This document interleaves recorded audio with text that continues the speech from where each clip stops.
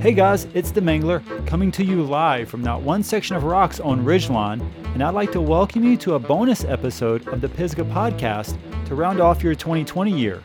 My chat with Eric Porter for this week's episode was a long and healthy one, and for timing restraints, we usually trim down our interviews to try and keep the shows below about an hour long. But one thing I wanted to be able to share with you guys from the cutting room floor was a bike check with Eric. He's got an interesting background in his career, which hopefully you've listened to his interview. So I wanted to get a little more detail about how he sets up his bike and why.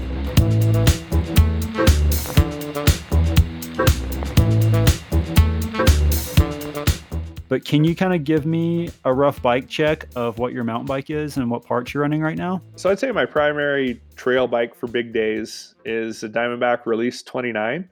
And so that is 150 front travel, 130 rear travel, 29-inch wheels. The rear end is short. The front end is slack, but not, like enduro race slack. It's just a really fun all-around bike. That's the bike I picked for big days that I can still jump it and manual around and play on. And then for my build on it, I've got some Reynolds carbon wheels on it. I switched the tires up a lot, but I've been running the Penners from Kenda. That's the Aaron Gwin signature tire. So that's like a dry conditions tire.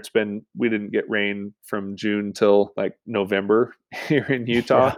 So that's been my go-to tire for here. I've got SRAM Axis drivetrain on it. Works awesome. I actually don't bring that on like a big international trip just because I want to be able to fix something in the middle of nowhere. Yeah, keep it simple for sure. It just works so good that I end up running that all the time. And then I've got Magura MT7 brakes on there with 180 rotors. That's a 4-piston brake. They're super light and powerful. And I run the Loic Bruni levers on there as well. They're pretty well fitted for bigger hands, which I wear like XL gloves when I wear gloves. And so I like to set my levers up kind of close to the bar and slid in towards the stem a bit. So my fingers are at the outside of the lever and you get the most leverage that way. So they have a nice light touch basically. And then the 180 rotors are powerful enough for most of the stuff I'm riding. If I go to Whistler, I'll throw 200s on because you're descending for maybe 6,000 feet. 35 mil stem from Deity and 780 wide bars. I mean, you're a tall guy. How do you like 780 bars? I think they're good. 780 lets you get through the trees and everything. And I don't know, 780 feels pretty good for me.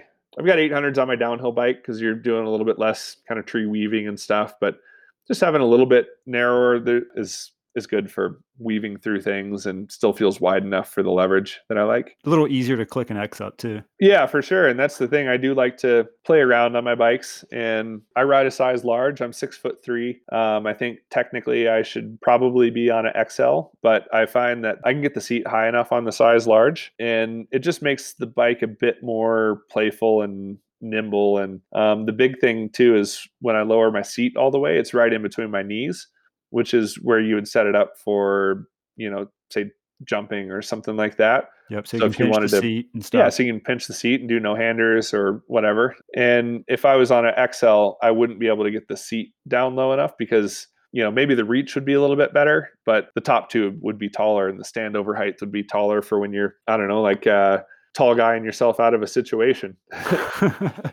Again, without having a visual for people to see, I'll do that all the time where, you get into trouble on a trail and I've saved myself so many times by just being tall and having that lower standover on the bike to where you're kind of like running with your feet off the bike kind of on the sides of the trail or whatever to save yourself from crashing. If I was racing cross country, I'd be on an XL, but I like to just go ride and have fun. So large fits great. What suspension are you running?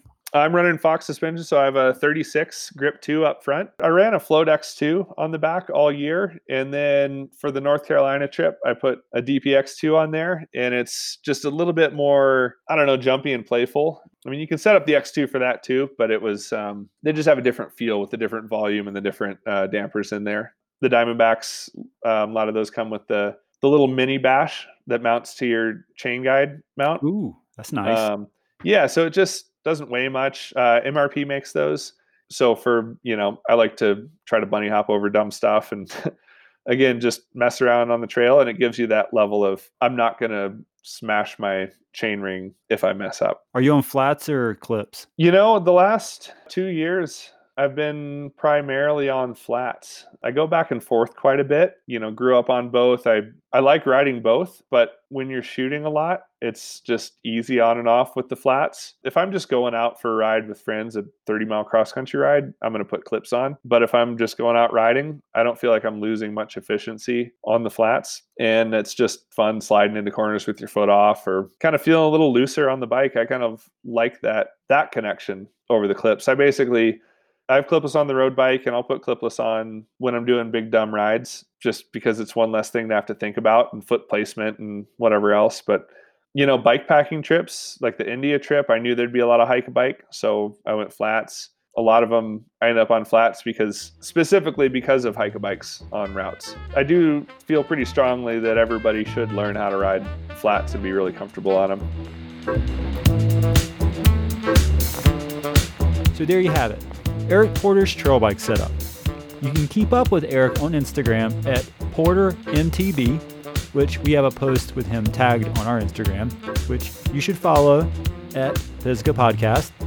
And as always, we would love a rating and review on Apple Podcasts, and of course for you to tell your buds all about us. And if you've ever smacked your shin with a bike pedal, go ahead and click that subscribe button.